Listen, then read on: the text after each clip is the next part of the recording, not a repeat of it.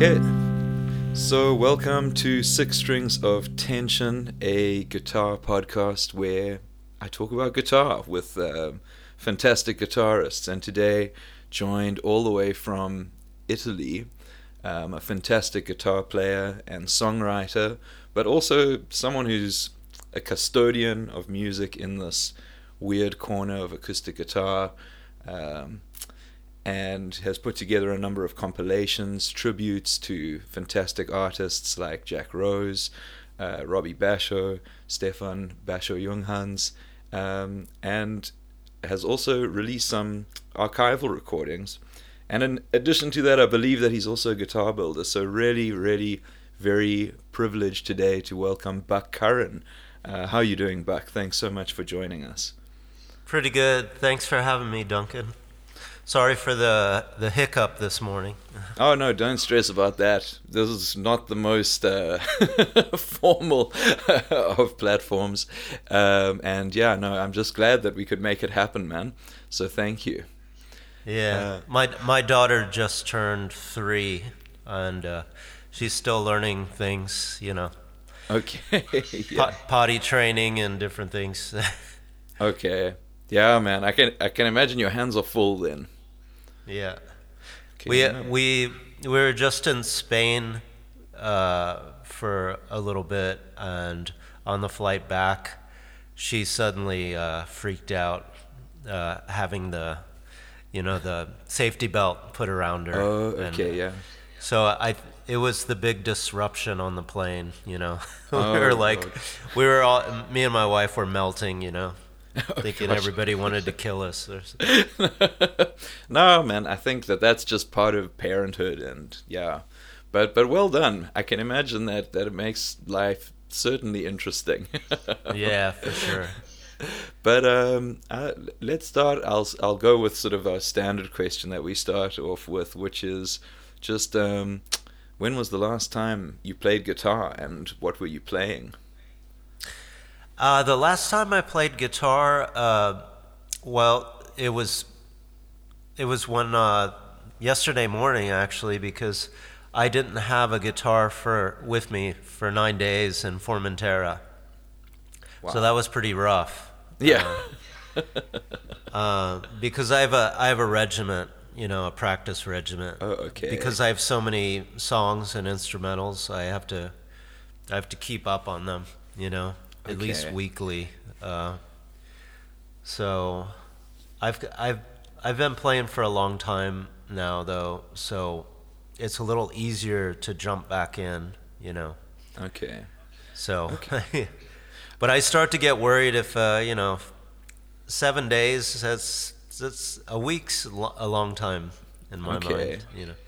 Okay, wow. Okay, so you're quite a disciplined player then.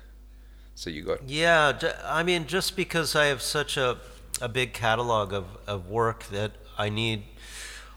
When I perform, when I play concerts, I like to do... I like to vary it between the songs and the instrumentals, and there's so much different, like, nuancy things going on. I really have to practice or I lose it. Also, the voice, you have to keep that going, you know. Oh, yeah. Kind of struggling right now. If I had a gig tomorrow, I would probably not feel so great, you know. I doubt. I'm sure I'm sure it'll be fantastic, man. I just played a wonderful festival on the 23rd of July in Finland. Okay. Yeah. The Odysseus Festival, and that was such a beautifully organized. It was on an island in the bay, near one of the main ports in Helsinki, and it was just a really beautiful experience. And I had only had one gig before that, within a 15-day period, so I was feeling a little nervous or something, you know, like. But when I got into it. Yeah, it felt really good, so I was fortunate, you know. Yeah. No, I always like to start out with my most difficult composition Not musically, but the way I play it. It's a really open. It's called Sea of Polaris. Okay. I've recorded it twice. Yeah. That to get that right is very difficult because there's a lot of really nuancy things going on. Yeah. Wow. But I imagine also like does sort of the location where you're playing also lend itself to the performance? If you're playing somewhere beautiful like in Finland. Yeah. Well, it reminded me a lot of Maine. Like, okay. The landscapes. Okay. Were very similar. So that it was kind of like coming home almost. Okay. Wow. Okay, that's beautiful. And my wife's from here, from Bergamo. Well, she was born in Milan and raised in Bergamo. Okay. And, she likes to refer to me as a Nordic creature. You look the part. so I don't blame her. But that's great. So how often do you normally play? Like, so I know you said sort of in a 15-day window recently you had one gig and one festival. So do you sort of have like a, I don't know, sort of kind of a set gig where you are or something like that? Or how often are you playing live these days? So last year I was playing, gigging just about every week or so. Okay. Going to various places, going to France, going, just around. This year's been a little more sparse with the shows, which actually has kind of benefited me in two ways, because I've got a lot of recording projects that I need to kind of organize, and I helped produce my wife's album. Well, there wasn't much production on it, because it was a really sparse thing with just piano and voice, but I helped record that album. But I've had to like coordinate with preparing that for the release, and I recorded a new album in March, and so I've had a lot of recording projects they take so much time to organize, but I need to gig because that's my, that's the way I primarily make my living. So, okay, so this is a full-time deal for you.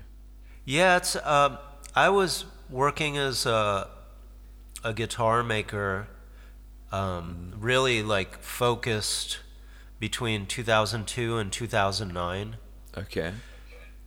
And right about the time that Arborea released my duo from Maine, we released our first album. Then we started getting invitations to play festivals in Spain and England, and so at that point we were playing gigs every moment that I wasn't working, basically. I was working for Dana Bourgeois, who's a renowned guitar maker from Maine, and I was also right around.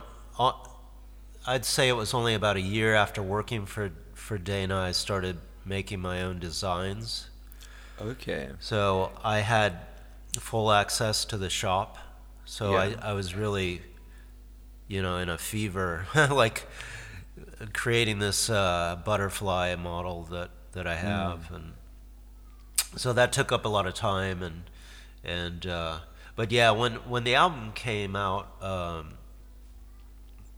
I just started getting, so like on weekends we were gigging or on vacations, and so by 2009 we went full time, and we went straight to Europe for a month. And then we did, over several years, we did a few, 2 cross-country tours, like from Maine to California and back, and then 2 half tours. We played South by Southwest 3 times. Wow. In Austin. We were just on the road constantly. Yeah. And then we had our last European tour in 2015, and Shanti needed a break after like 10 years of working really hard, and I totally, I totally understood that decision, and but yeah, I couldn't exactly stop at that point because we had such a, we had created such a thing, Yeah. I wanted to keep the ball rolling, so to speak, Yeah. So yeah, I mean, it's getting back to your initial question. I have to kind of constantly generate shows. Okay. And I did a 16-day tour at the end of April and the beginning of May. Yeah. Liam Grant Liam and I, Liam picked me up at the Boston airport, and we hit it the first night. We went down. Yeah. Allison Callery, who's a great guitarist and singer-songwriter from really Providence. She set up the first show, and So so did you like land and that day you played? Yeah. Oh. Yeah. Yeah. Yeah, well, I suppose that's what's required. If that's if that's what you're doing, but wow, that's amazing, man. That's really amazing. As far as jet lag, it's a little easier going for me personally, going from Europe to America. Okay, yeah. If I go in the opposite direction, I always get slammed for like at least one day, and I can't really do much, Yeah. Wow. And it's usually like a slower filter. I just don't have that immediate, jet lag going to America. It's like a slow filter. So weird. Okay. Yeah, I don't know why. And do you enjoy the travel, or do you find it takes its toll? I really don't like flying in general. Yeah. Maybe it's just like an insecurity thing, sitting in the back of a plane, but yeah. I always thought I'd love to fly a plane, Yeah. And when I joined the military, I had interest in flying, Whoa. But I've worn contacts since I've been a teenager, so my eyesight's changed right around 6th grade in primary school. So, whoa, okay. So that kind of leveled me out of the field. You have to have perfect vision for flying, unfortunately. Yeah. Okay. Whoa. Okay. So I'm interested to find out, how you got into guitar, and it sounds like you were sort of first very much so into guitar building before sort of transitioning to being a full-time musician.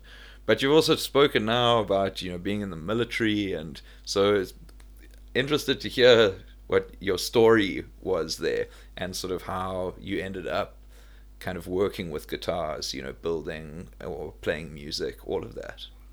Yeah. I would say, I grew up in Detroit. My father was from Detroit. My mother was from Tennessee. During Vietnam, he was, traveling around a lot. Okay. And my sister was born in Memphis, and then we lived out in San Diego for a while. I was born in Florida on Cape Canaveral. Okay. On the base there. Yeah. So after my father got out, we moved back to Detroit, and at that point, from my earliest memories, I could just it was always music around the house, and my parents had a pretty substantial vinyl collection. Looking at the jackets and just like, what's going on? Yeah, was it good stuff as well? Putting the vinyl on and hearing all this music, like they had like the Bee Gees' Trafalgar album. Yeah. Like that album cover is pretty like, and you open it up like the gatefold has this kind of period Yeah. You know, painting like photograph of them. You know. Yeah. And Tim Buckley, Greetings from L.A. Oh, like, wow. like what's he doing with the gas mask? Oh. It was so strange, you know. Yeah. And of course they did different things, you know, like Peter Frampton and Okay. which I didn't Cool. initially like. Yeah. Oddly enough, I would put that on every year, Yeah. like at least once a year to see if I could really get into it, and I really Yeah. didn't like it. But at one point, I started to appreciate it. I don't know why, but Yeah. the big album for me is this collection, which I don't have the jacket anymore, but I have the vinyl. Okay. It was John Williams. Okay. Kind of like a compilation album that Sony or whatever put out, and it had him playing some Bach pieces. Whoa. Okay. I was just completely fascinated by the sound, like the tones, the color of the Okay. tones, like the perfect sound, Yeah. just with one instrument, you know. Okay. And there, at a certain point, my father had brought a classical guitar into the house, so it became a thing that was Yeah. very I was very much attracted to it, you know, fascinated by it. Yeah. But he always likes to say, you know, he doesn't have a musical ear, so he had a teacher coming to our Okay. place, and so he took some lessons in the house. But for the most part, the guitar sat under the bed, and I knew it was there. So Okay. I'd kind of just pull it out, and eventually, when we moved to Ohio, I was kind of like still grabbing this thing, and I started meeting some people. Like I met my best friend at the time, Joe, who already had an electric guitar. So I got like a little transducer pickup and put it on the Yamaha Classical and bought a little Whoa. amp, Okay. and was trying to get these like distorted tones. That's But crazy. Joe was kind of like joking me, like saying, you know, like, Yeah. what are you doing, playing country, or, you know. Oh yeah. Wow. I mean, he was already playing Purple Haze Oh, okay. on his little Hagstrom, you know. Yeah, yeah. That's awesome. So, okay, so you, like, immediately, instead of trying to get an electric guitar, you try to just turn the classical guitar into an electric guitar. Yeah. Okay. But the So was cool that, thing like, about your start of, like, fiddling with guitars and kind of taking matters into your own hands a little bit there? yeah. I mean, I used to love to just see how long I could sustain a note.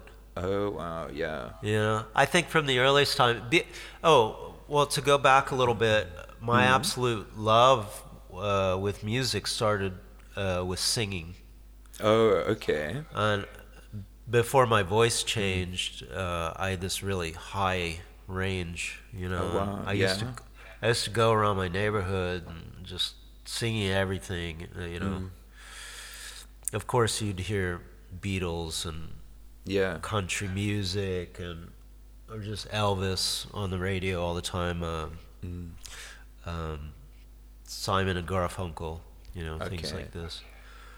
So yeah, it was just always. And as I got older, like closer to 7th grade, just before we moved to Ohio, you had a lot of this kind of like more punk rock things, but it was more commercial, like My Sharona and these. Oh, okay, yeah. You know what I mean? These kind of, or I don't know, even like, I'm really showing my age now. Bay City Rollers and Oh, wow, okay, yeah. yeah, So that's what was happening at the time. But it's T-Rex. cool. It's cool to hear though, like just when you talk about guitar, you talk about how, you know, when you were listening to that that compilation record, how you were sort of fascinated by the tone and the colors, and then, you know, when you're talking about sort of electrifying your classical guitar, you'd like to sort of hear it sustain. And I think that I don't know if maybe I'm just drawing sort of conclusions erroneously, but I feel like I can hear that particular fascination that you have with the guitar in your music, because, you know, a lot of players in this kind of, you know, weird acoustic realm, especially now, are really focusing on playing fast and, you know, kind of that American primitive type of stuff. But with your music, there's a lot of space and air. Like, you're not, I went, you know, I went for a run this morning. I was listening to one of your albums, and it was really sort of meditative, you know, and it's got all this room to breathe. And I guess, do you think that comes from sort of your love of hearing the wood and hearing the sustain, or I don't know, do you think I'm just talking bullshit? No, I mean, I think it's all interrelated, you know, especially the way I've kind of grown up and started making my own music. It comes more from a mental visual aspect. When I'm making records, I either usually do like a first or second take improv, or like Sea of Polaris or River Unto Sea. These things were created in my mind first, and I had to go, at a certain point, I had everything there, and I had to go find it on the guitar. So it doesn't come from me,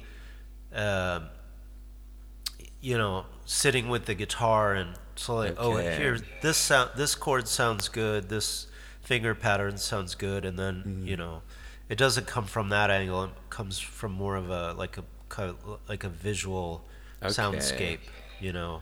Okay, cool. So you kind of deliberately looking for stuff on the guitar rather than just sort of. Yeah, I don't deliberately look for stuff on the guitar. It either like is somehow imparted. I don't know. Like, you know, like, you know, even from a lyrical standpoint, like my song "Ghost on the Hill," kind of just it just wrote itself in like 10 minutes, you know. Wow.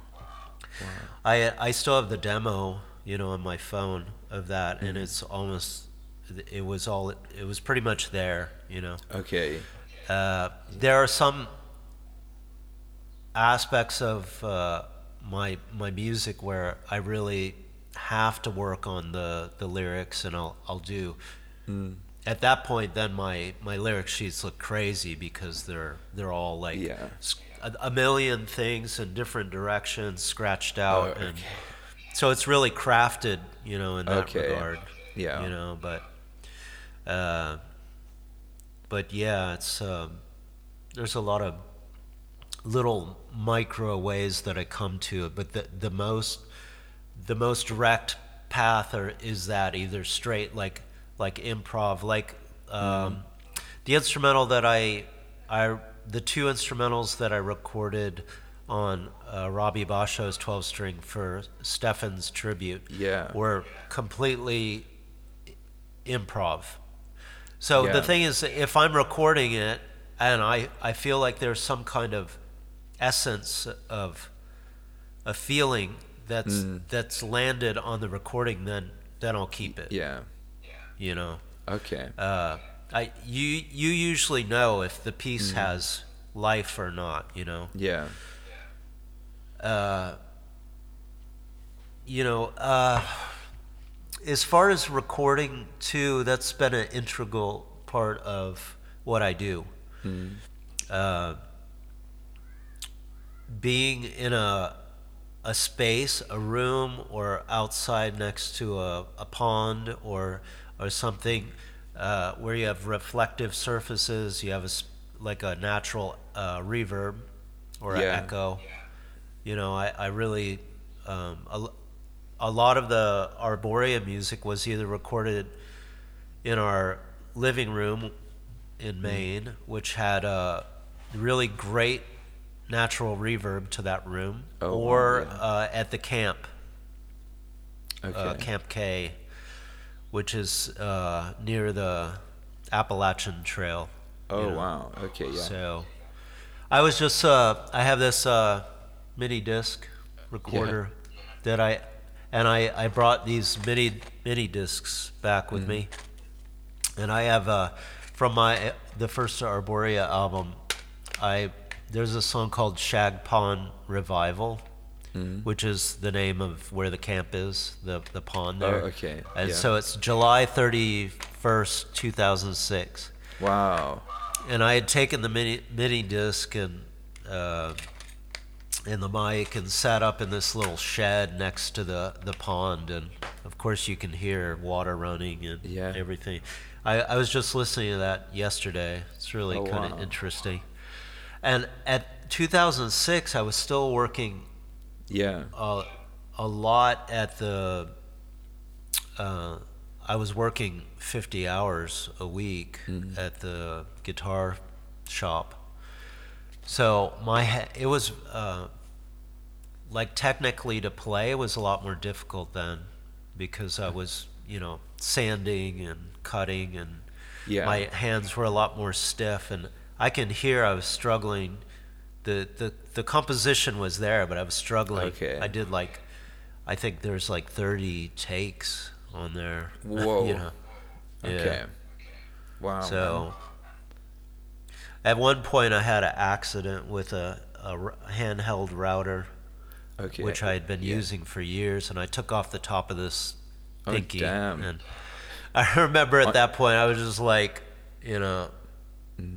I gotta stop doing this for now. I need to focus on playing. Yo. Yeah. I gotta do whatever I can to. Okay. Yeah. Wow. So on your left hand here, your little pinky got taken out. Damn. Yeah. This is it.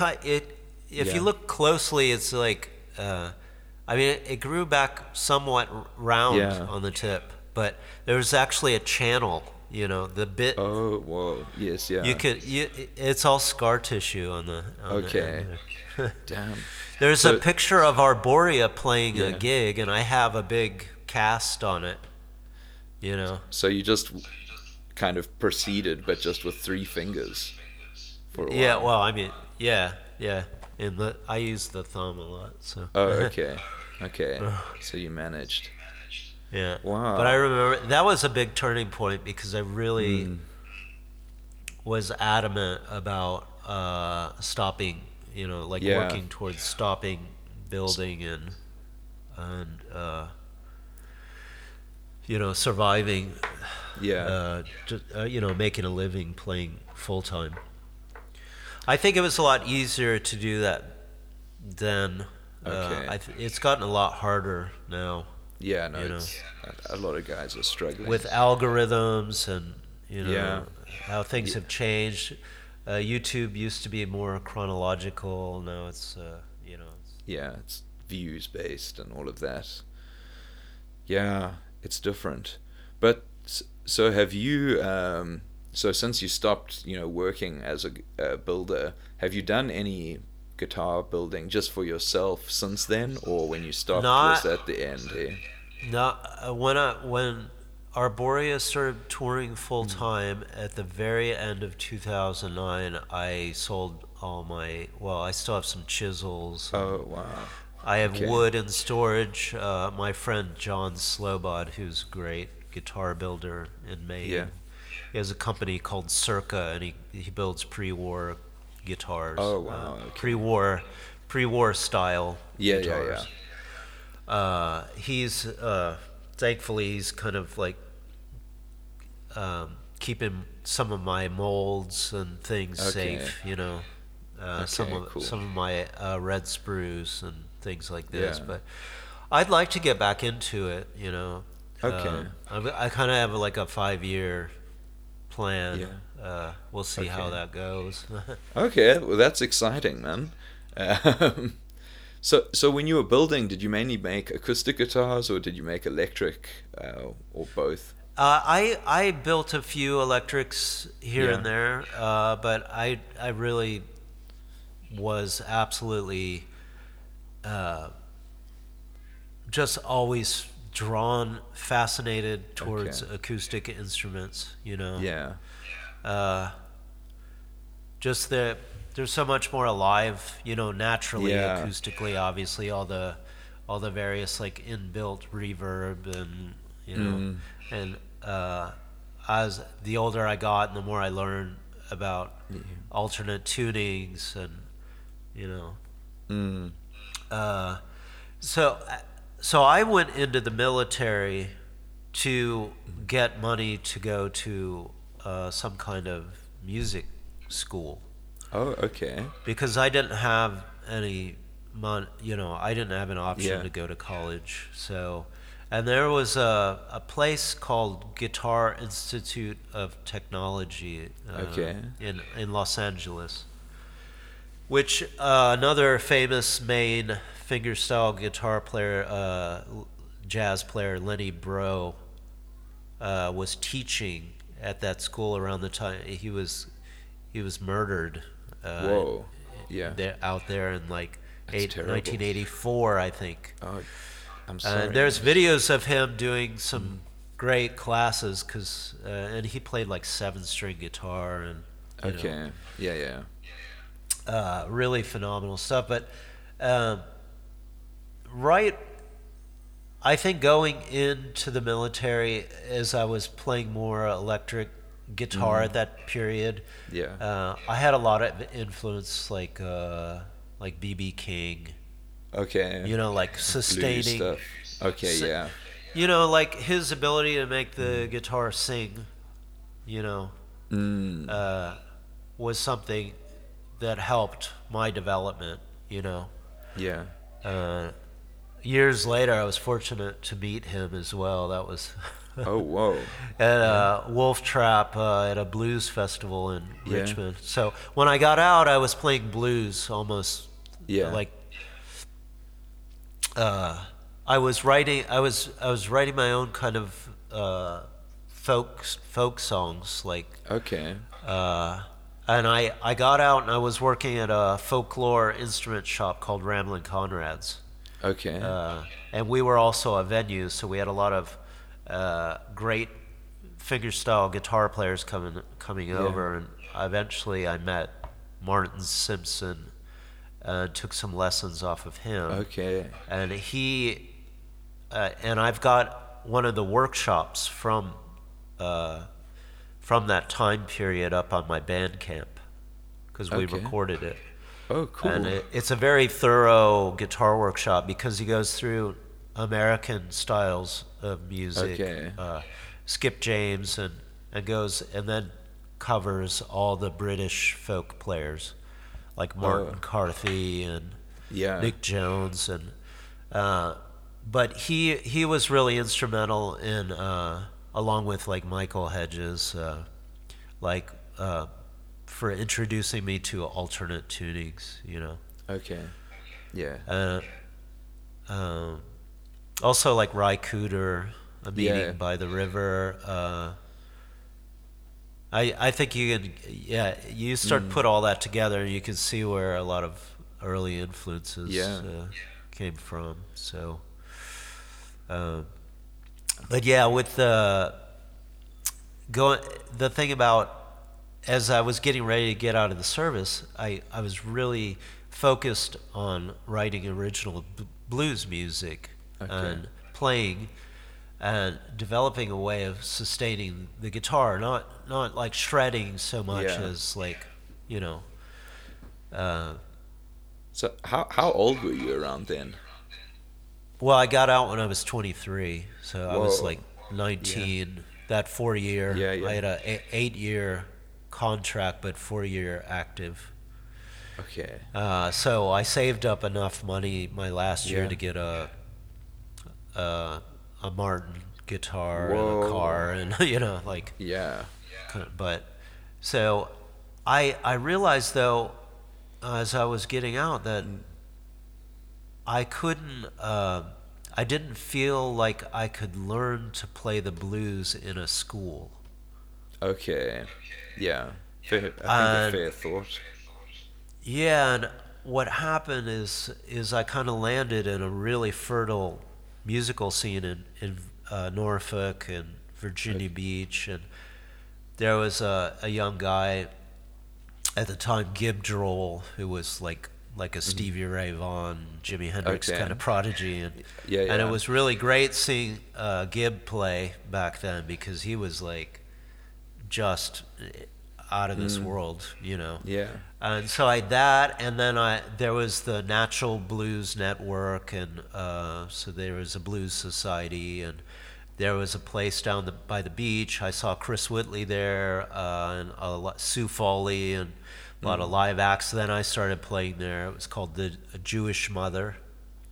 Oh, okay. And so we had all these clubs, and there were a lot of like blues clubs and chicken shacks, and so it was like, okay, this is my education, you know. Okay. Showing up with my guitar, and either sometimes just watching people play and learning that way, or finally getting to the point where I was, you know, asked if I could sit in, you know. Yeah.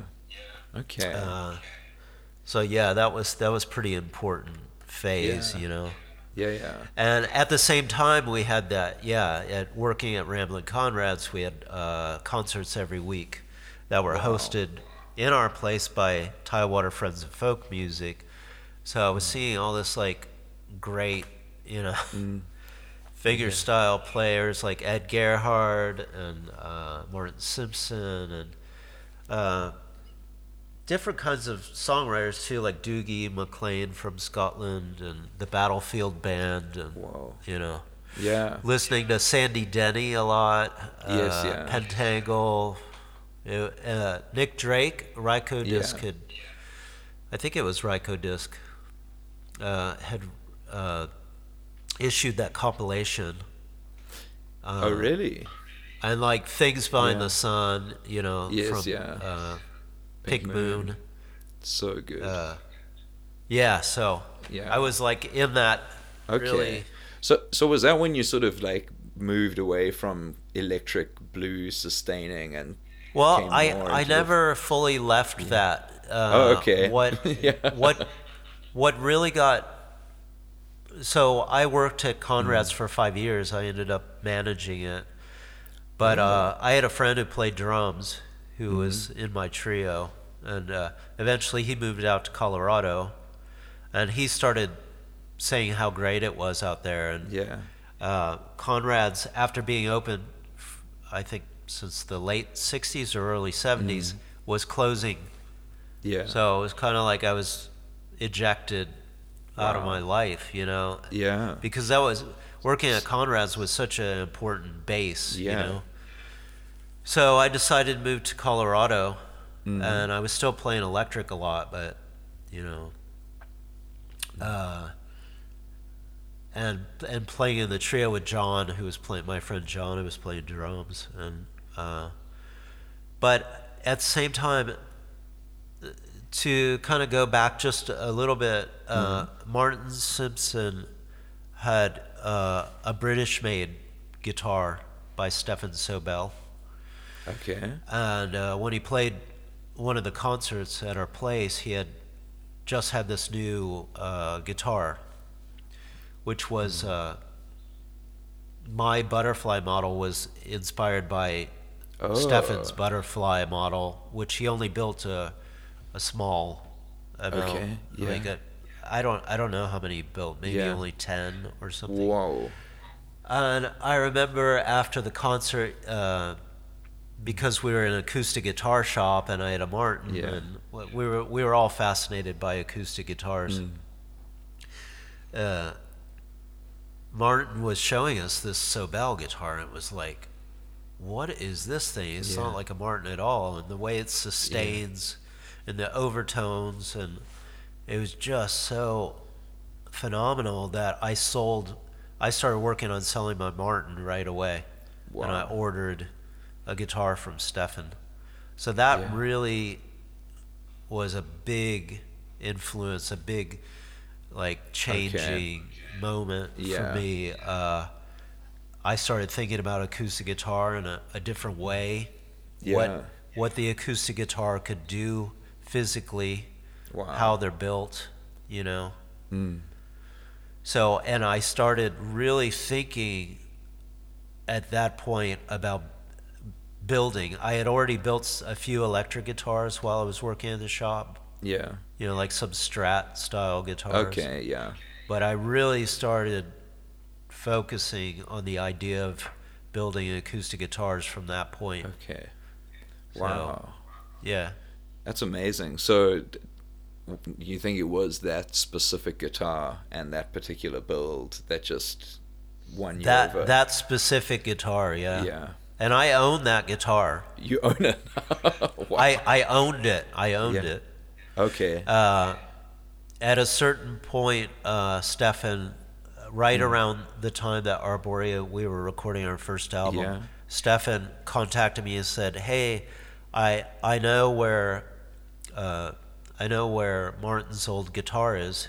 He used it. He used that guitar to record the album when I was on horseback." Oh wow. Okay. And it was in Nashville at Curran Guitars. So I got a hold of Curran, and eventually I bought the guitar and I used it on a couple tracks on the first album, and I used it on a slide piece on the second Arborea album called Plains of Macedonia. And that guitar, the sound of it was amazing. The reality of the playability of it was a little more challenging because it was a super long, not like a baritone guitar, but like a 25/7 scale length. Okay. And the neck is thinner. Oh. And so you don't have a lot of body, like there isn't a lot of girth on the neck to hold on to, and if you're playing it like that, you know. So it was just a little challenging to play. Like I was recording like the, you know, the mini the recording on the mini disc. I was playing that in open. I was playing that in open G. Oh. And so your second string's up to B, and it's really stiff. Yeah. That guitar. So eventually, I sold that guitar to help finance some. We were already getting invitations to travel. We didn't have a lot of money, and I sold it to. I sacrificed that guitar to kind of kickstart Arborea's touring career, and you know. I see. We were invited to play Green Man, but they weren't paying a lot back then. Yeah. Except for the headliners, you know. You know. So did that guitar fund for you to travel over to the Green Man Festival? Yeah, different things in that first year, you know.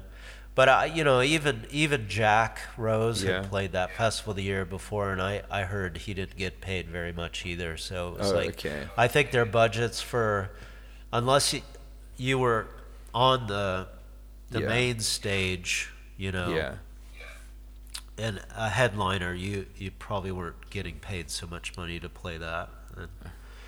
But it was an amazing festival as well. Like that was definitely has been a highlight of my career, you know. Wow. So there was so many beautiful things happening then, you know. Yeah. So was that in 2006, eh? That 2006. Yeah. I mean, I'm sorry, 2007. Okay. Yeah. Yeah.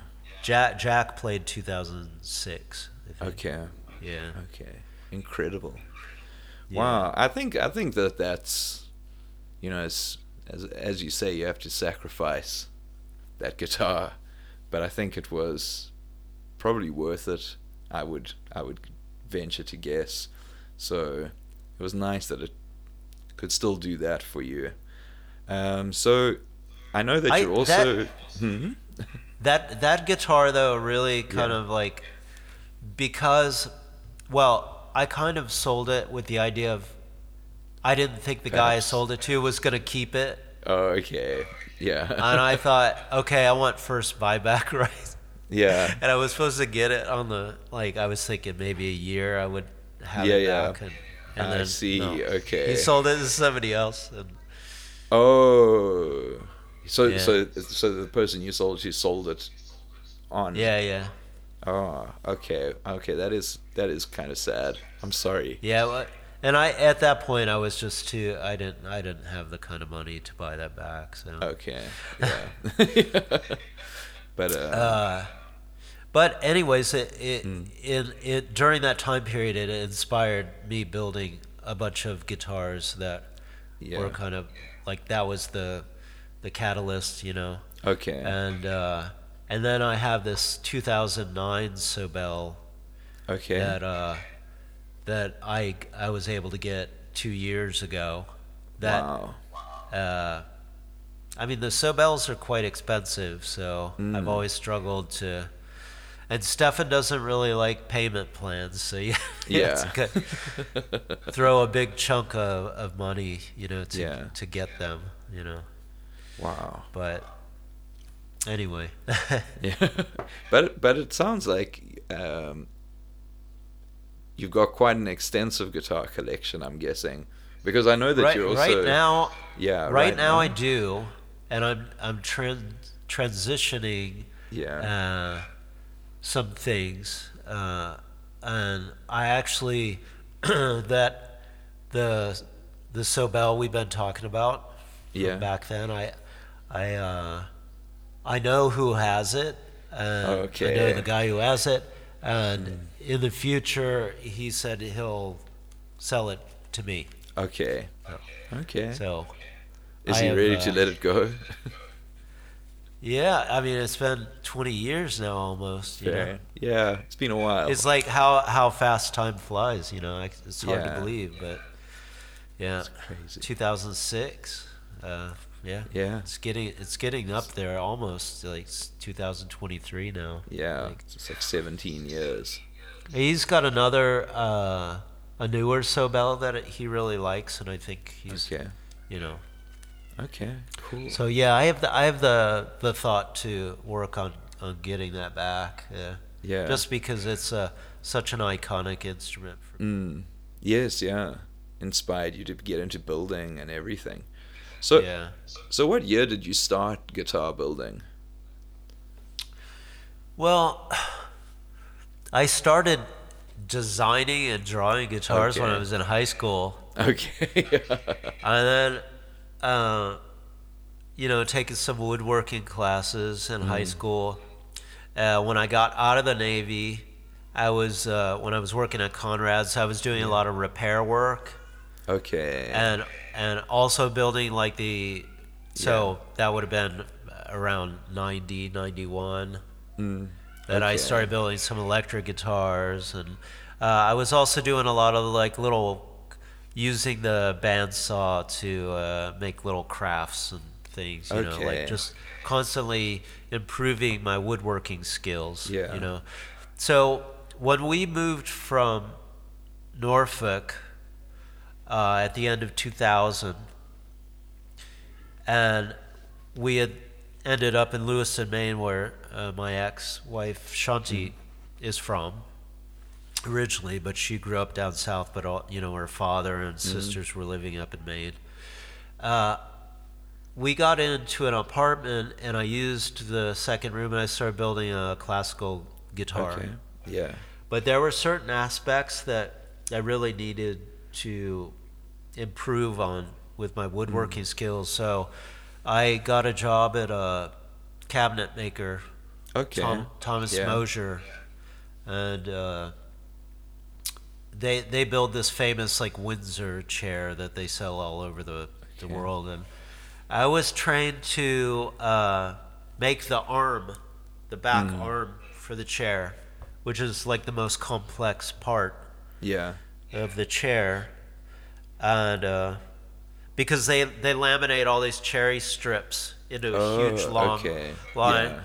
You glue them together, then you put them in a big press. It is giant in this state. Then when you take it out, it's already bent in that hoop. shape. Okay. And then you cut it down to size using various, tools. And then you have to use a rasp and hand carve it into a smooth, Yeah. that was really intense. Yeah, that does sound process. super intense. And I did that for a couple months, and I got my first arm into production pretty quick. And but I started imagining doing this job like for 4 or 5 years in the future. I couldn't. Yeah. I was like, this is so tedious. Like, it's beautiful to be able to do this, but I want to build guitars. And just around that time, there was a position that opened up at Bourgeois. Okay. So I went in for an interview. Yeah. And I brought in one of my arms. And, and Dana hired me right away.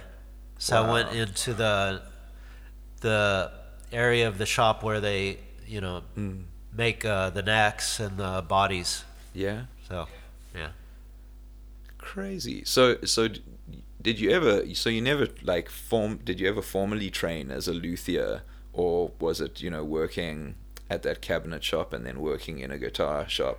Yeah. And that's how you. Yeah, just that. Wow. And then all the after hour, I said right away, I knew the sound I wanted my guitars to have, and so after my first year of working there, and I had the keys to the shop and all the access to the tools and stuff, I started building my own guitars after hours, Wow. So it was just like applying, myself, staying, there till midnight or whatever. Yeah. Yeah. Crazy. Okay, so you just built. How many guitars do you think you ended up making? Well, I mean, the thing was, in that period, there was a lot of research and development. Okay. Yeah. So I probably only built like 6 guitars. Okay. But high level. Yeah. No. That's a pretty big two number. which I have here. Yeah. But I helped build thousands of guitars over 8-year period. I helped build Dana's 5,000th guitar. We made like a really like a Brazilian rosewood parlor guitar with an ivory bridge, and it was really interesting instrument. And I helped build guitars for Doc Watson. Oh, crazy! Yeah. Nickel Creek. I don't know if you. No, I don't know. Cool. Yeah, they're kind of like a newgrass band. Okay. Brian Sutton, who's a famous, hot, guitar player now. He played with Ricky Skaggs. He was like, oh wow, yeah. Ricky Skaggs. We built guitars for Ricky Skaggs. Oh damn. A lot of like hot bluegrass, players. Okay. But some Nick Chalais. Oh wow. But he played a Bourgeois. So at that point, was it like you would build one part of the guitar, someone would build another part, and it would get assembled? Yeah, as far as like I was building necks and bodies. Okay. Yeah. Yeah, like and working with the wood. I worked with one other guy in the body department. Okay. Damn. So we were doing Just all the two of you. bracing. Yeah, the last couple. After about 3 years of doing that, they did bring in another guy, Todd, to do he was doing back braces and things. Okay. And which was really interesting to get Todd in there because he was doing something a little different with the back braces. Yeah. Because Dana has his templates that these specs, these specs that he likes to go for. But then there's a slight variation. Every instrument is slightly different. I see. And something about the way that Todd was carving the back, suddenly the guitars started opening up in a different way. Oh, wow. Anyways, at that time, John Slobod was working there at the shop. So, well, he had been there even when I had first arrived there. He was one of the longest standing employees before he went solo, like on his own. But we would talk about guitar design all the time, and John, we used to talk about voicing the backs of the guitars, which a lot of people don't talk about. They always talk about voicing the tops. Everyone talks about the top, yeah. Yeah, but the backs are very important too. Not just the back bracing, but the thickness of the plate, you know? Okay. Wow. It's very important. Okay. And we were constantly getting repairs in at the bourgeois shop. People would bring Olsons in or, you know, to do little repairs and stuff. So we would get to see all these other great handmade guitars, you know. So it was really a kind of a formative period. Yeah. Amazing. Okay. And then the 6 that you built, were those like end to end? You built them, your design, the butterfly. Yeah. Yeah? I did have the guys at the shop do the finishes. Oh, okay, yeah. And I would probably, if I am able to build in the next 5 years, I'll probably do like a hand rubbed finish. Oh, yeah. Unless I can find somebody. I mean, most people in the business, even Sobel in England or Matsuda from in California, they all commission the finishes. No, there's hardly anybody that does their own. There's a few. There are a bunch of luthiers that do their own finishes, but there's such a high level of skill needed for a perfect finish, and a lot of people when they're spending $6,000 to $20,000, they want there's absolute a lot perfection. Yeah, I like a nice finish, but I am not interested in that level of perfection.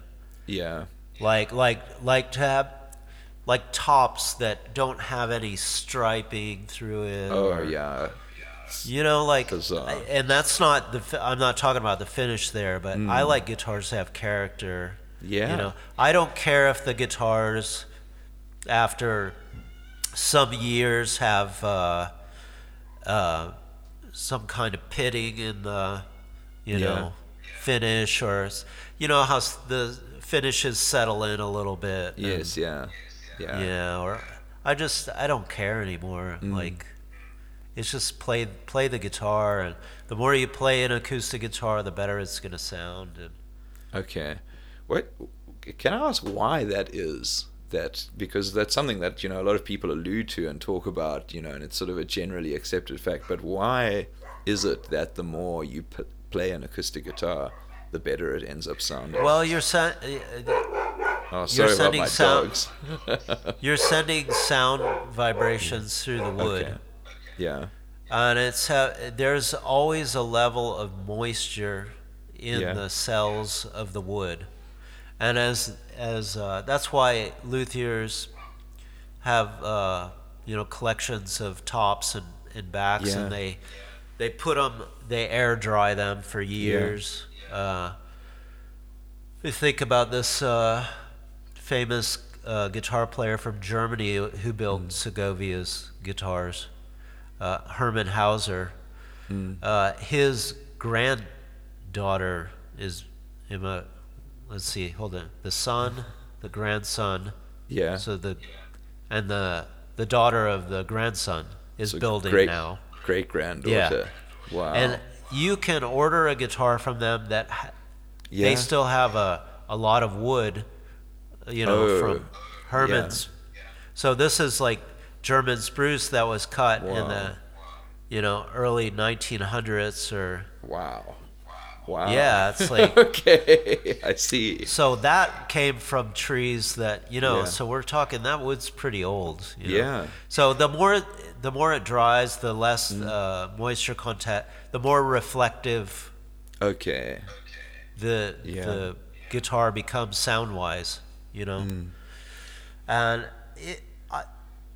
there's that aspect to it, but I'm sure there's a million other just contributors, physical things that contribute to just sending, just improving sustain and Okay.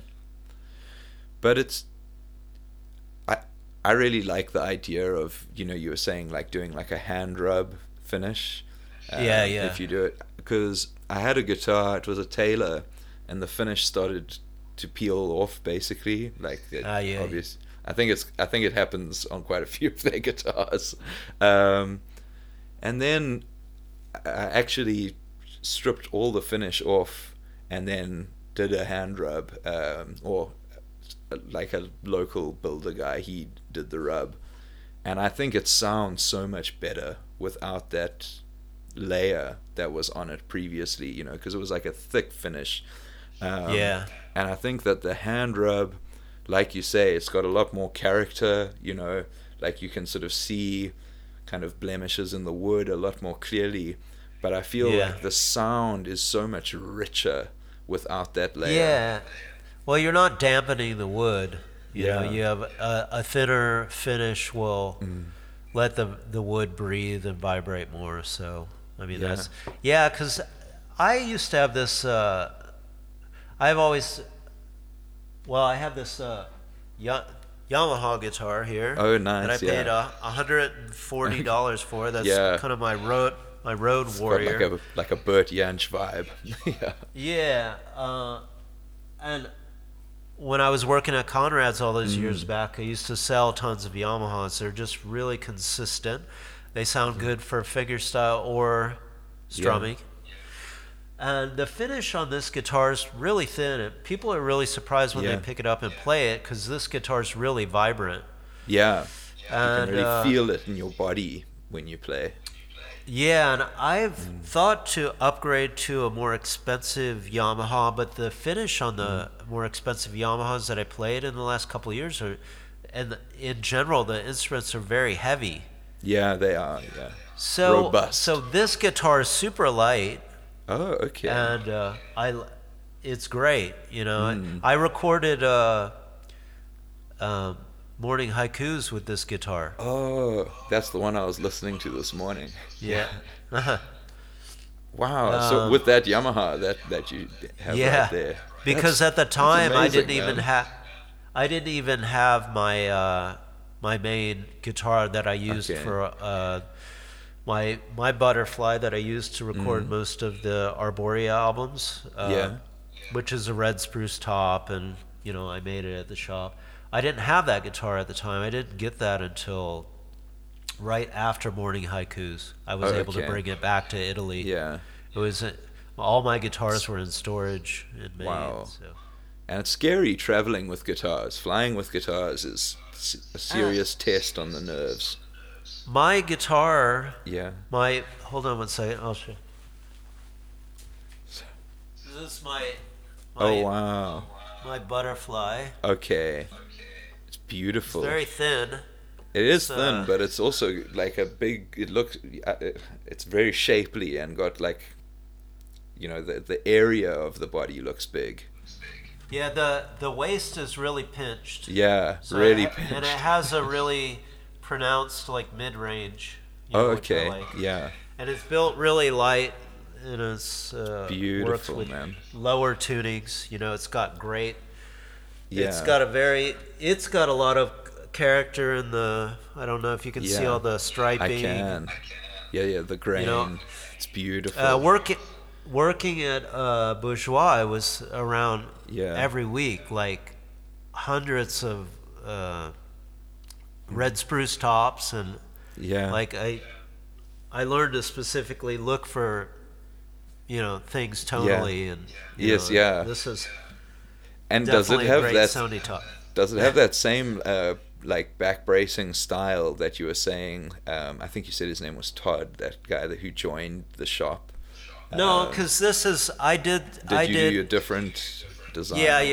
Oh, cool. Each one of my guitars has a slightly different back bracing system. Okay. Not only that, like like the scoop that goes into the sides is a different width. I see. Like this one's kind of these are more short inside, where the other guitar that I have that is made with Australian blackwood and a German spruce top is it's a lot more scooped. So I was trying some different things, you know. Yeah. But it's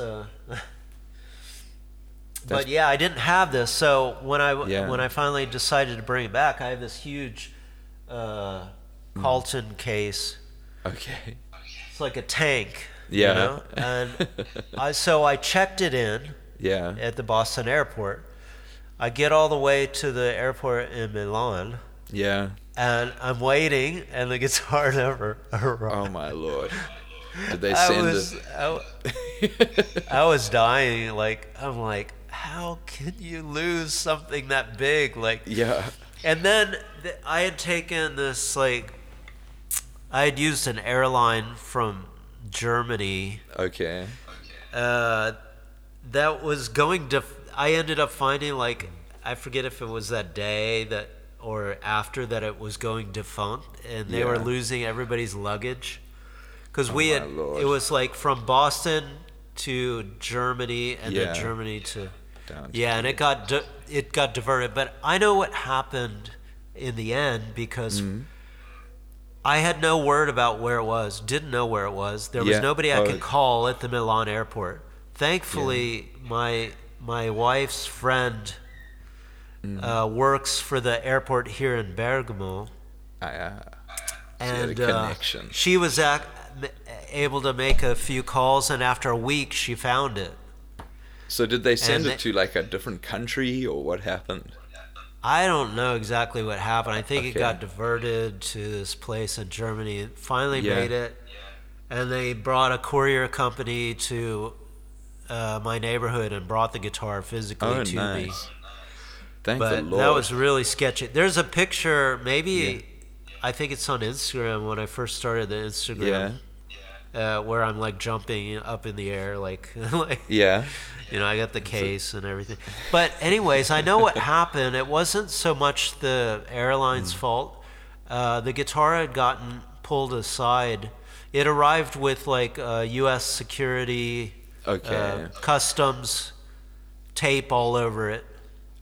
See, I had taped it up really good with duct tape and everything, so just in case the latches broke. They probably were like flagging it for drugs or something. I know.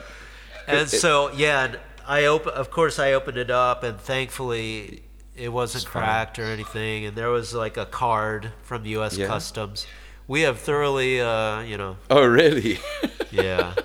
Looked your case and guitar over and cleared it for customs. So suspicious. I'm Crazy. so sorry that happened, but I'm so glad the guitar is there, and it looks great. Like it looks like it hasn't taken any real sort of serious hits. Yeah, no, it's intact. I used it for recording some tracks from No Love Is Sorrow. Okay. You know, like this song or the short instrumental called Marie that I wrote for my grandmother who passed away in 2020. I'm sorry, man. Yeah, she was so amazing. I thought I had so much more time with her, you know. And it just... She had basically... we were there in 2019, and we were with my parents, and she was living with my parents, and she took a fall in November or early December. Like, I think her cats, she had 2 cats up.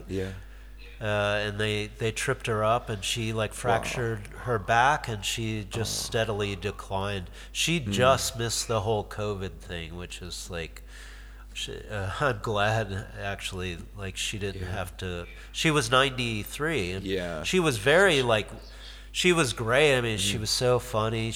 I loved talking to her. She had so much history, and I wanted to interview her. I had so many, because she was so lucid. She remembered everything from the time when she was little. And then it was just like after she took that fall, it was only a couple months, and then she, so that's a big regret. I thought I'd have more time with her, Yeah. In 2016, I had come with my wife from Italy, and we stayed there for a couple weeks, and I had gotten stuff from my home in Maine, and I had my desktop computer, and I had the idea to interview her then, but as soon as she realized I was going to record her with the computer, she was like, Did she not stoked? Yeah. I'm sorry, man. But you're also like a custodian now of Robbie Basho's guitar. Yeah, that's a lot of pressure. Well, it was cool that you used it, like you said, on that compilation. But I was really surprised when I heard that, though, because I don't know, I just didn't really expect it to be played with a slide. But then I can show you why. Wow. I think I can show you why. I'd be quite keen. So maybe you can see. I don't know. Okay. Is it like bowing a bit? So the neck has like pitched a typical guitar might, with age.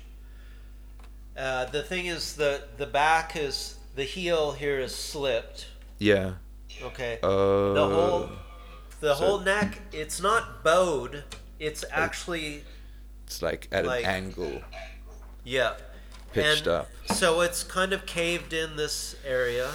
Oh. And I don't know if you can see, but it's. Yeah, you can. This is fractured, the rosette. Yeah, you can see there, and it sinks in. But why this happened, and. I finally, I took it to a luthier who restores really old guitars here in Italy, and we were able to get in and really look at it closely. I had some ideas about it, and he kind of confirmed some things. Although I thought maybe insects did it. So a guitar has a neck block here. Yeah. And a tail block here. Okay. Yeah. And those are important for the structural integrity of the guitar. And this guitar doesn't have. It's almost like a little beam now. Oh. It's got virtually no neck block. Yeah. To withstand like the tension. So, and this is something Steffen Basho and I talked about. All the time. We talked about. This guitar a lot since he got it in 2014. Like we're trying to find out why, and there's like a little somebody put a piece of wood in that's kind of balanced on the back, and then goes up to the cross brace here, like a just like a to keep beam almost. Yeah, and you can see like little worm, like insect, like a Arborea worm or something. Yeah, so I thought maybe that the neck block sustained insect damage, but looking at it thoroughly with the luthier, we were in there with the mirror, with the lights and everything. You can see that it had been carved away. Oh, so why? And who? We don't know. This guitar has seen a lot of changes over the years, reading older articles by that Robbie had done, he talked about when he got it that the top had been crushed, and so he had a violin maker make a new top. Yeah. And that would have been in the maybe around 63 or something. Okay. It's a little hard to get the exact date because every article that Robbie Basho was interviewed, he kind of changes the stories a little bit. Yes, yeah. For sure, it was early '60s that he got it. Yeah. And he had somebody put this top. So, and I was looking at it closely, and I noticed that the purfling here is very delicate. Okay. The workmanship doesn't really match the rest of the instrument. So that started when I first noticed that. I was like, that's always a real telltale sign of the quality of the build. Yeah. Okay. Is like delicate things like the purfling scheme and how it's laid in there. So I started to understand, this top isn't original to the guitar.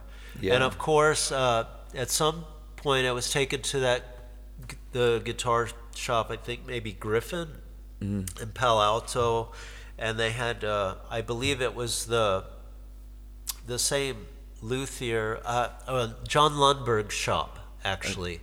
Okay. Lundberg had an elderly luthier who I guess was originally from Argentina. Yeah. Do a lot of his repair work, and I think he's the one who put this, because this used to have more like a classical style guitar bridge, and you can see this is more of a modern. Yeah, no, it does look very Martin style or something. Now that you pointed out. Wow. Yeah.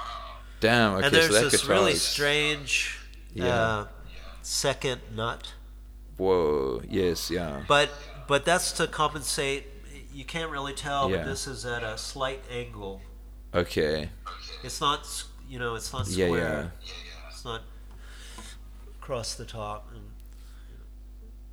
It's such a cool headstock. And also, this is another thing Steffen Basho and I were trying to figure out. This fretboard is not the same fretboard that you see in the original. Or maybe it is, but then it was planed down and refretted. Yeah. And the inlays were changed. Because if you can see from the cover of Falconer's Arm, it's a different inlay pattern. I must check that out. Yeah. Yeah. Wow. And now, some years ago, a photographer from near Venice gave me a photo of Robbie playing. It's somewhere on my Instagram, and I see some people have lifted it and used it on the internet. Okay, yeah. And he's like singing and he's playing this guitar. Okay, and you can see between that and then an old show poster, a booking agent who works with me here, Gigi Brashani, brought Basho to this area in 1982 as part of that tour, the For Lee album. Yeah, that album that you put out. He's got a poster because he made show posters. Yeah. And you can see there. I've got I don't know if you've seen this. I can send you the image. Yeah, you yeah. can see this fretboard. Yeah. You can see this inlay pattern. Okay, so during his time of ownership, that change happened then. So it wasn't like after he died. That was something I only recently realized. Okay. Because I was doing a lot of investigating. Yeah. research. Trying to just figure out the guitar's history. Yeah. That was really a key moment. Okay. Looking at that photo and realizing, wait a minute, that's got the current fretboard inlay pattern. Crazy, so by 82, this was what he was using. So he probably had some changes done to it, because that's what I was going to ask. I was going to be like, do you think a lot of these changes were after he passed and before the guitar was sort of found again? I would say most of these changes, I mean, they were done while Robbie was alive, but maybe the neck block was done. It looks like, because all the glue, that's like a cave with stalactites in it with all this glue in it. that it imploded at some point, Yeah. and then it was put, back Yeah. together. But let me get this article here. I wrote this article for the 2011 winter issue of Fretboard. Yeah. On I don't know if you've seen that, but I wrote this article called "Voice of the Eagle," and so these photos were taken in Berkeley. Okay. In the around 78. Yeah. And you can see the old fretboard. Yeah. Okay. Inlay pattern there. So yeah. So between what? So yeah, that change and was done between probably 79 and 82. Yeah. Yeah. Okay. So it's like but yeah. You've managed to actually like sort of scale down the period pretty tight. Well done. Yeah, that's been really a beautiful thing to have it. I've written an article for the Fretboard Journal. Yes, yeah. Recently. Okay. So hopefully that'll see the light of day. Yeah. Is it on that guitar, or is it just more general? No, it's so the article that I wrote a decade ago was about Basho. Yeah, and then this new article is specifically on about the guitar, because my friend Dave Logan, who's originally from Scotland, he lives here in Bergamo. We did a lot of great photo. He made the video of me playing the tribute to Steffen Basho. Yeah. In the old town. So that's a beautiful video. Yeah, really it's great piece. It's a really Folk Radio UK premiered that. Yeah. And then I had a problem with the audio. Oh. And I had to remake the video, so I had to pull it off, and I lost all those premiere Oh yeah, all the views. Whatever. There were a lot of nice views and a lot of traction. It was good. And just kind of. It sucks that you can't just edit the video or slap in a new video. So wait. So what was? Were you just unhappy with the quality of the audio, or what was the issue? There was because I'm playing this brass slide on that guitar. It was just the audio. There was it was a little too harsh on this. I wanted to kind of EQ a little section of it. I get a little post recording. I like to do a lot of work.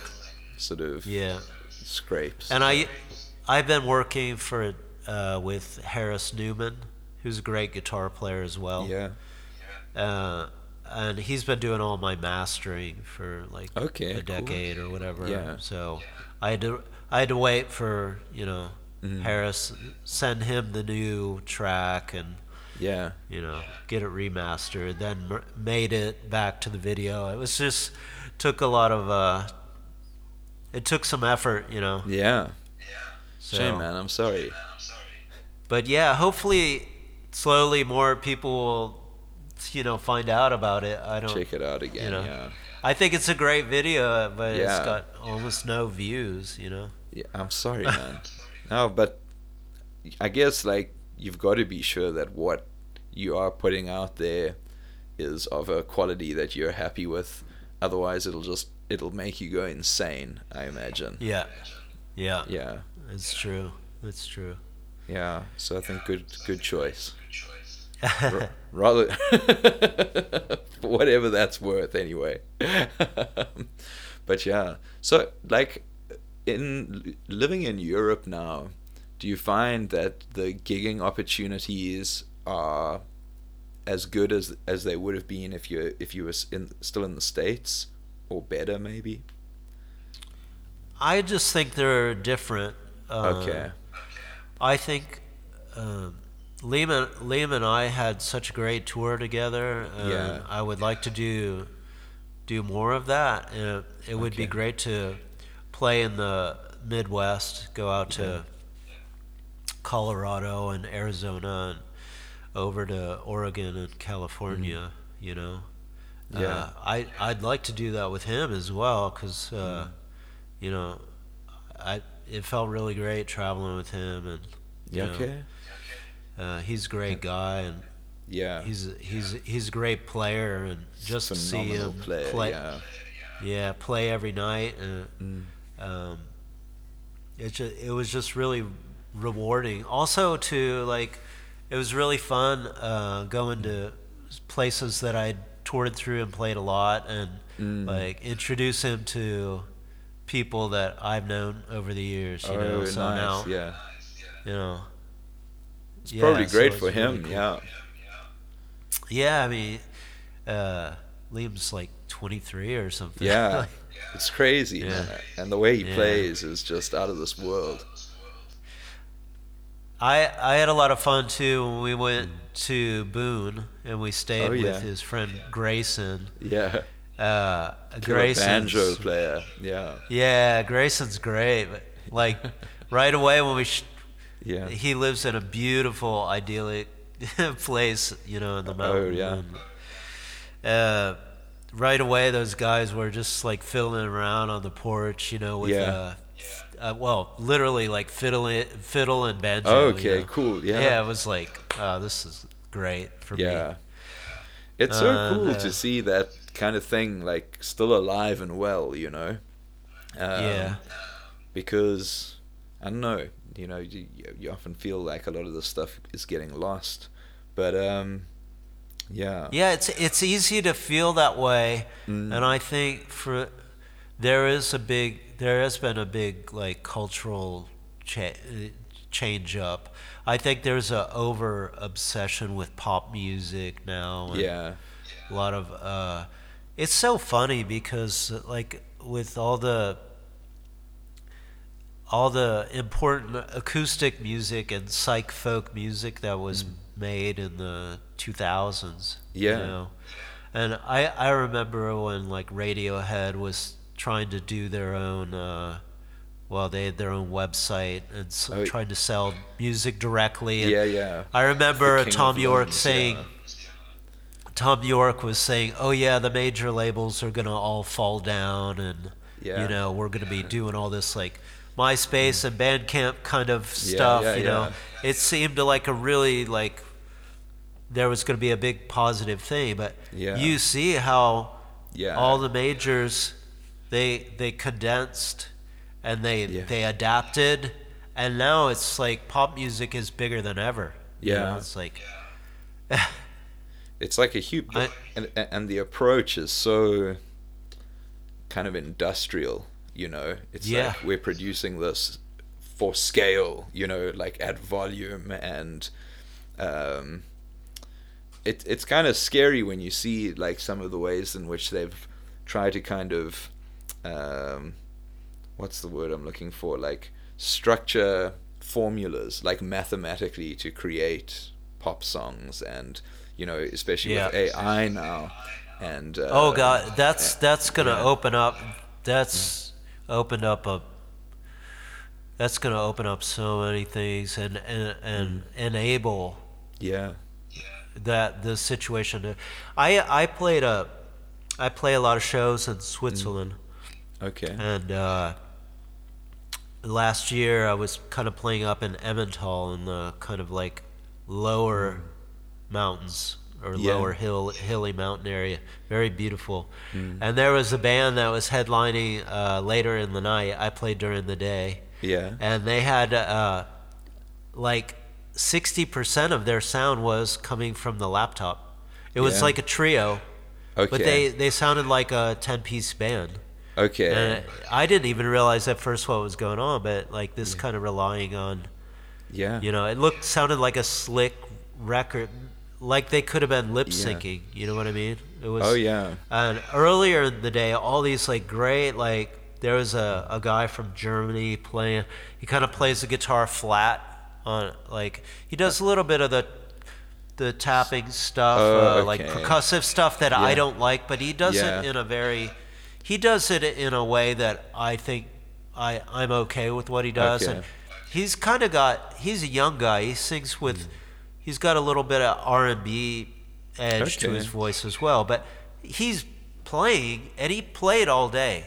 Yeah. Like after he got done playing, he was sitting there watching, hanging out. He played. He can play his instrument. Yeah. He doesn't have to rely on anything. Yeah, you know? And he busks like constantly, and yeah. so yeah, it's like I just the whole acoustic music scene that was in all its various forms that was happening in the 2000s, and kind of like it definitely spilled over in the 2010s. I appreciate it more because people were really like adamantly working on technique and playing their instruments and not relying on electronic manipulation, you know. I think it's more engaging. For people to just sit down and like feel the instrumentation.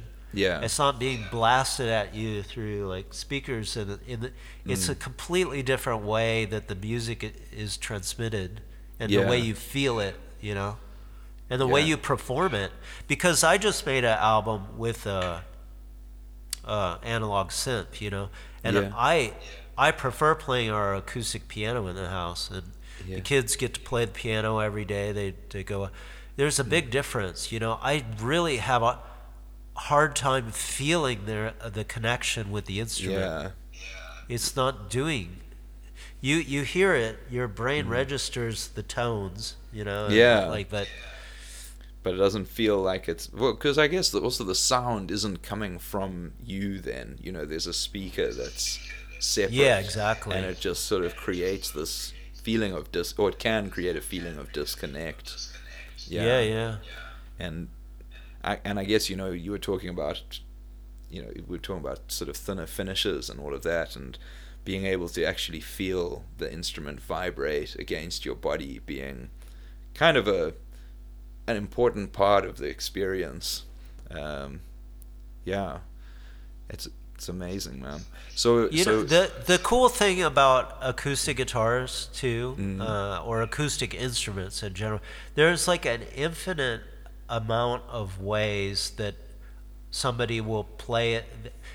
There are so much nuanced differences between how Liam plays or how Joseph plays, or you know, all these great players, or the way Jack played. There's a lot of guys that were inspired by Jack, but I've never heard anybody play like Jack Rose. Yeah. Like, you cannot, the way Jack played, the way you felt how he was playing when you were in the room next to him, you can't even describe it properly. It's like there's nobody that's ever played. Of course you have powerful, like Liam's got a great right hand. Gwennifer Raymond. I played I'm friends with Gwen. We've played shows together. I absolutely love her playing, and she's got an incredible right hand. But it's not like Jack's, and you don't feel the same way when you're in the room playing. And it's not, one's not better than the other. They're just completely different. So the variations are so the personal imprint on the instrument, or the flow, the unique flow that everybody brings to the instrument, is so interesting, infinitely interesting, right?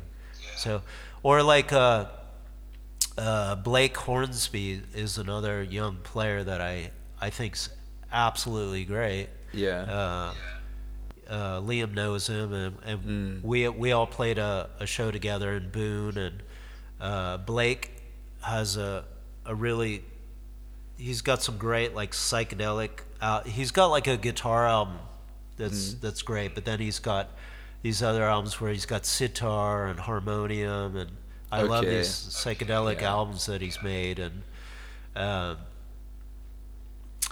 mean, the way he plays guitar is so, some of the things he does really has a really Basho feel to it.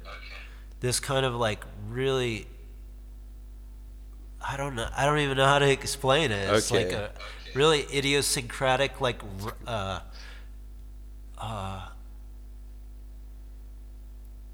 vibrant Okay, I it's don't like- know. It's Yeah, that's sort of like the way ethereal, his I don't right know. hand technique. It's got Yeah. this very like unpredictability Okay. about it as well. It's Yeah. like, whereas Jack was like a machine. Yes, almost. yeah. Like, It was very like when he was finger picking, it was just so solid and so like there, Like rock hard. Yeah. Yeah, and so yeah, it was great. Getting to play with like Liam and Yeah. Blake and hearing these young guys Yeah. do such great idiosyncratic things with the acoustic guitar. Yeah. So It's very cool yeah, that there's people doing that. yeah, and in an age where mostly people want. Liam and I were talking about. He was talking about working with booking and stuff like that, and about certain venues needing stats and Oh, from yes, yeah. Spotify and stuff like that. Like Yeah. that's another thing too. It's like Yeah. Spotify wasn't even a thing when I started with Arborea, so all and also, our like, playing. how like social media following is sort of the measure now on like how Yeah. big is a band and how viable is a band. It's how many followers do they have, and it's And it's like that stuff can be totally, and it is a lot of times manipulated. oh yeah, or very bought. much so. Very like if Bought. So how can you go on those? Yeah. Like this, crazy. it's impossible. Um, But it's like we spent all that time like on sites like MySpace or Last.fm, okay, yeah, and gaining all these like followers with Arborea and stuff like Yeah. that. And now nobody uses those platforms, so you Yeah. lose all that traction yeah, and like you don't know where you stand anymore with these things. Like yeah. uh, How long? unless you have how long the platform's going to last for, and yeah, I think it's really really difficult if you're a truly independent yeah, musician, either totally independent or working with an independent label. Like Yeah. I've been working with ESP Disc for years, which is a great label with a lot of so much history, but it's not Columbia. yeah. No, It's not Sony. no. People, Yeah. all the musicians that have ever been associated with Mm. ESP Disc have had to work, Yeah, and yeah, but now these things are, you get, maybe you'll see something that's ESP Disc and maybe it's only got like 600 listens on YouTube or something, yeah. but it's been around for like how many years? 35, 40 Yeah. years, right? Crazy. Meanwhile, you have some AI cover that just Yeah. came up on YouTube that's got millions of views Yeah, already. hundreds of millions, just like Yeah, it's like, what? it's bizarre. It's really Yeah, bizarre. it's so bizarre. And it's sad though that those stats are really, what the measure is now. Almost, it's like if you want to play gigs, if you want to release music, or you're approaching labels or anything like that, that's all that they really look at first. Which is disappointing. I know that they are independents though, like that kind of deviate from that, but it has just kind of become this obsession that I think has really been very sort of counterproductive and even destructive for like actual creativity and the like mental well-being of so many artists and creators. I feel it has really taken a huge hit in like the last decade or so, with this Yeah. being I a think necessity the last 6 years has been such a radical change. now. Yeah. Shanti sent me an article, or it was like a podcast from the New York Times about, just talking about different things like YouTube, and they basically go through and they interview an old Maine guy who was content manager for YouTube back in the day, and he explained back then that when they shifted to the algorithmic process and kind of let the chronological I knew something changed back then, but I didn't know exactly what changed until I heard it directly from the podcast. Yeah. I was like, oh, that's what's changed. And, you know, I was still trying to catch up, you know. Time moves so fast. Like 4 years can just fly. And if you're used, like I had been used to writing emails and contacting people in a specific way since the 2000s. Like I didn't know in that quick amount of time that, well, I mean, a decade just flew by, and then I'm still operating the way I was doing in 2011, but you know. But thinking about what I was saying about Liam saying, oh, trying to contact a place and saying, oh, let me see your stats and stuff like that, I was like, when I was thinking about setting up the tour, because it had been since 2019 that I toured in the U.S., and I went out to California and played San Francisco. I was supposed to play in North Carolina, but a hurricane came through, so all my gigs in Chapel Hill got canceled, so I stayed out in Oakland a little bit longer, which was actually cool because I got to see Tashi Dorji play and Bill Orcutt, and got to meet those guys, and so that was pretty cool, and I got to play some extra shows and stuff like that, you know. But so I thought about for this tour, because I had been working with a promoter from Denver, but then he had gotten COVID, and then I lost communication with him for like almost 2 months. And then he came back and he said he was sorry, but he had to drop out of helping with the tour. So suddenly I had to start self-booking all these shows, you know. And I was kind of worried, but around that time I was looking for maybe I thought, oh, the idea would be to get a booking agent. Tried to get a booking agent. So I looked around and I saw one that might be appropriate, that worked with some artists that I've toured with in the past.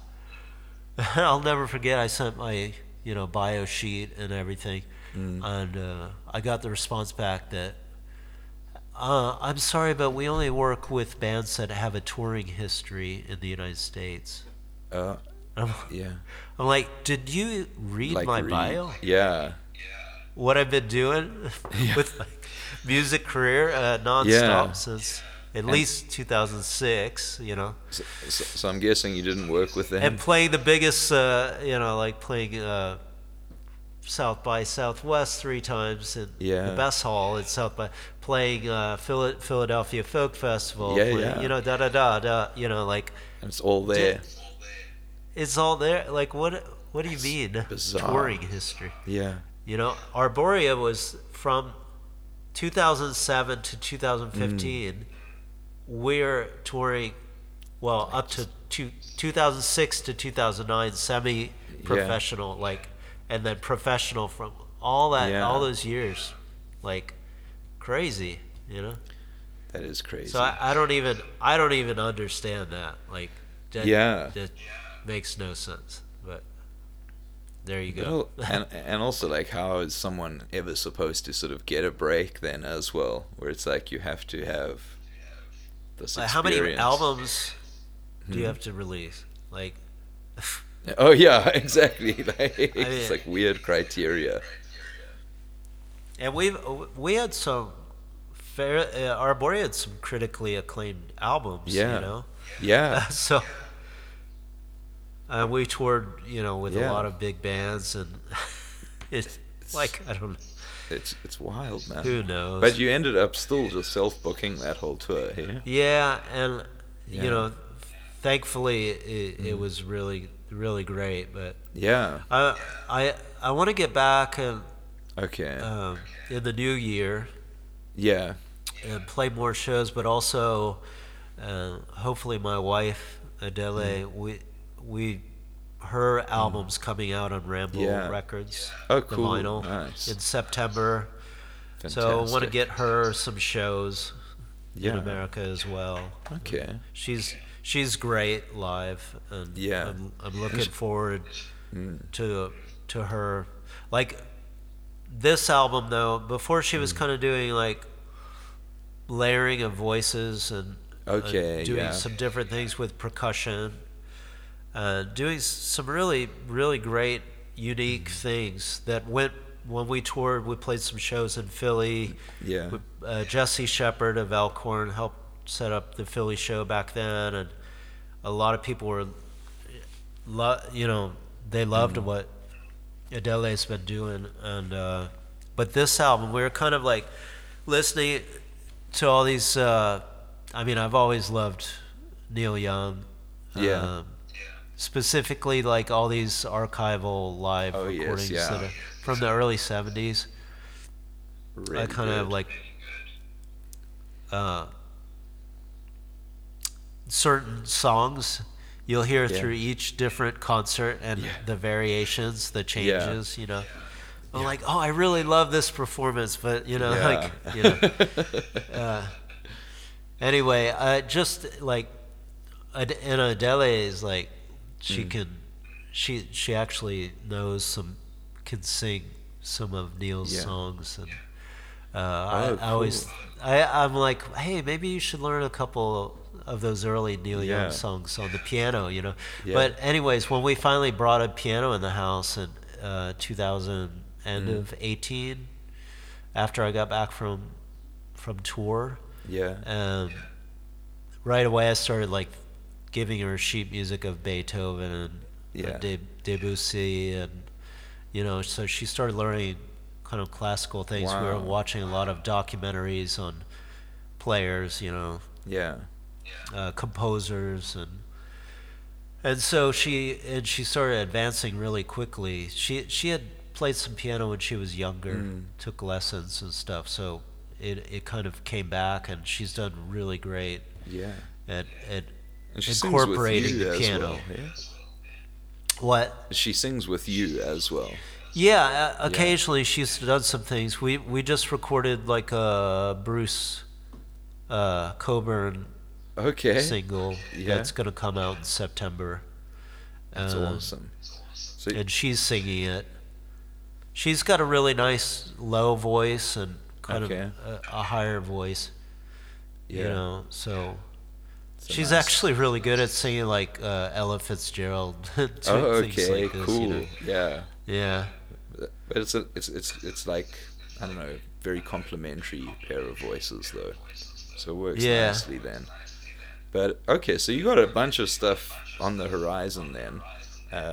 Because did you say you've also recorded a solo album of your own as well, in addition to Adele's? Well, so record? I have this analog synth album coming out. Yeah, that's the one. And I've already released the Steffen Basho tribute. Yeah. Delights and Dangers of Ambiguity, which is like an improv thing that was released in January.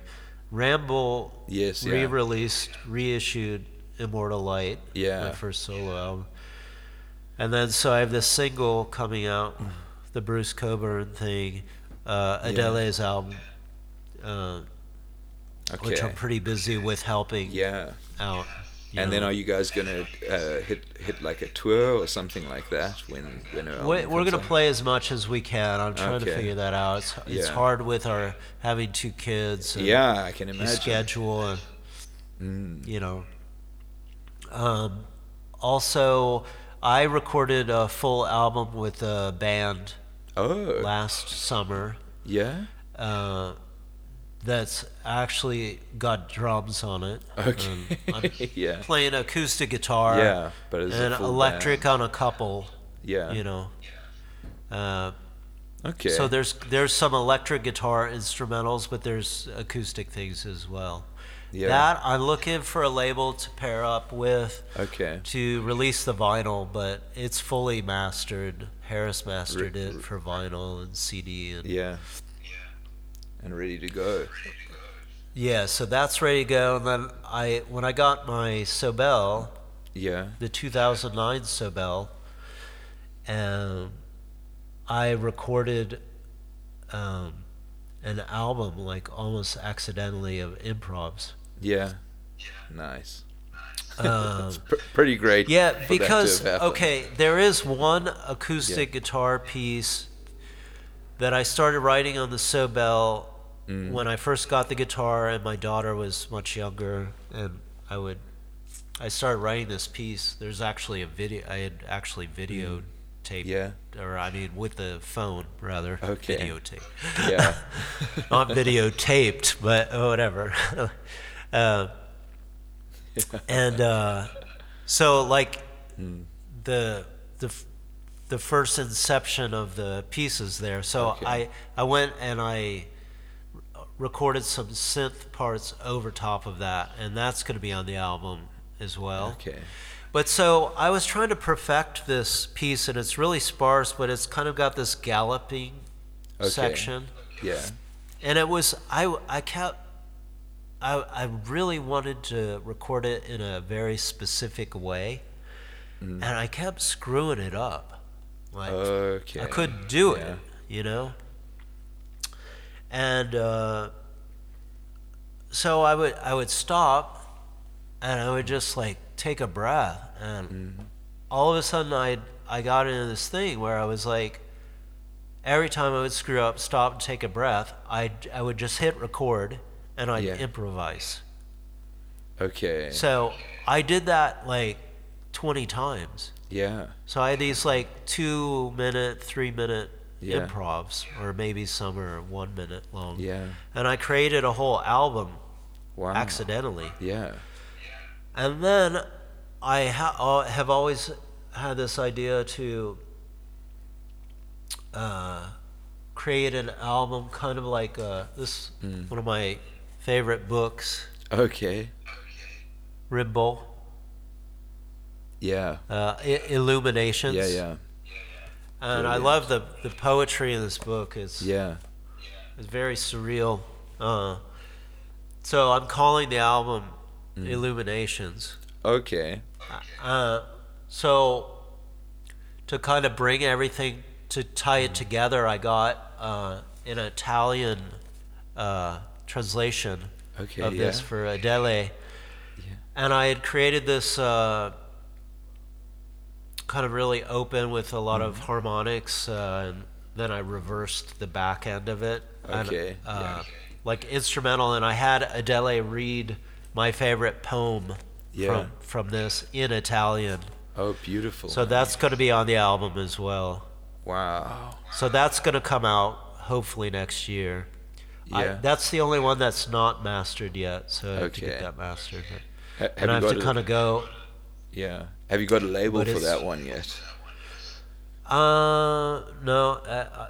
I mean, I'll put out the digital Okay. Nice. myself. Yeah. But Yeah. yeah, I think it would be nice to do like at least a CD. Yeah. You know, Yeah. No. we'll see. A physical release is always great. Yeah, I wanna get a physical release for that one and this band album. Yeah. Okay. So, So there's plenty of stuff going on, plenty of stuff Yeah. coming out and in the bag, as it were. Amazing, yeah. man. So yeah, so, and I have some other ideas and things Yeah. that I want to do, and but I'm going to be busy in the next couple of years, which is really good. yeah, that's awesome. That's fantastic. But I think I'll just have one last question, and that's, for someone who is unfamiliar with your music, and you had to play them one song, which song would you play to them? I remember I heard when you asked Liam that, and I'm like, oh man, if Duncan asked me that, I'm gonna. Oh, I'm yeah. supposed to- I got to always ask it, and then we play the song at the end. So it's like a nice way to It's close so it out. difficult to do. It is. How about if I difficult. give you two options and you choose Okay. the one that you want to play? Because there would be two Yeah. ways that I would approach that, which is one of the more structured compositions versus one of the more improvisational things. Okay. So something that, well, it actually has layers, but it was fully improvised. Yeah. Is from Morning Haikus. Okay. The sun also rises. Yes. Yeah. I would say that's very in that kind of representative Yeah. of the kind of languid, open. Yeah. The sun also rises. Okay. Yeah, like the colors. So that's and the more improvisational. Okay. And then like a track like River Unto Sea. Okay, yes. The way it's recorded on Immortal Light is, more representative of something. Well, okay. That was because there's a version on constru- Morning Haikus as well, isn't there? Is there? I'm forgetting now. Oh, maybe I think I might be mixing up. I definitely Sea of Polaris is on that, but maybe it is. I would like to record a more sparse, because there is Immortal Light has the bass of the recording is and then I recorded like Ebo, my trusty Ebo. Yeah. Has duct tape on it. Does because still I've work. dropped it so many times, the case is cracked now. Yeah. I like to see that's another thing, and slide, Yeah.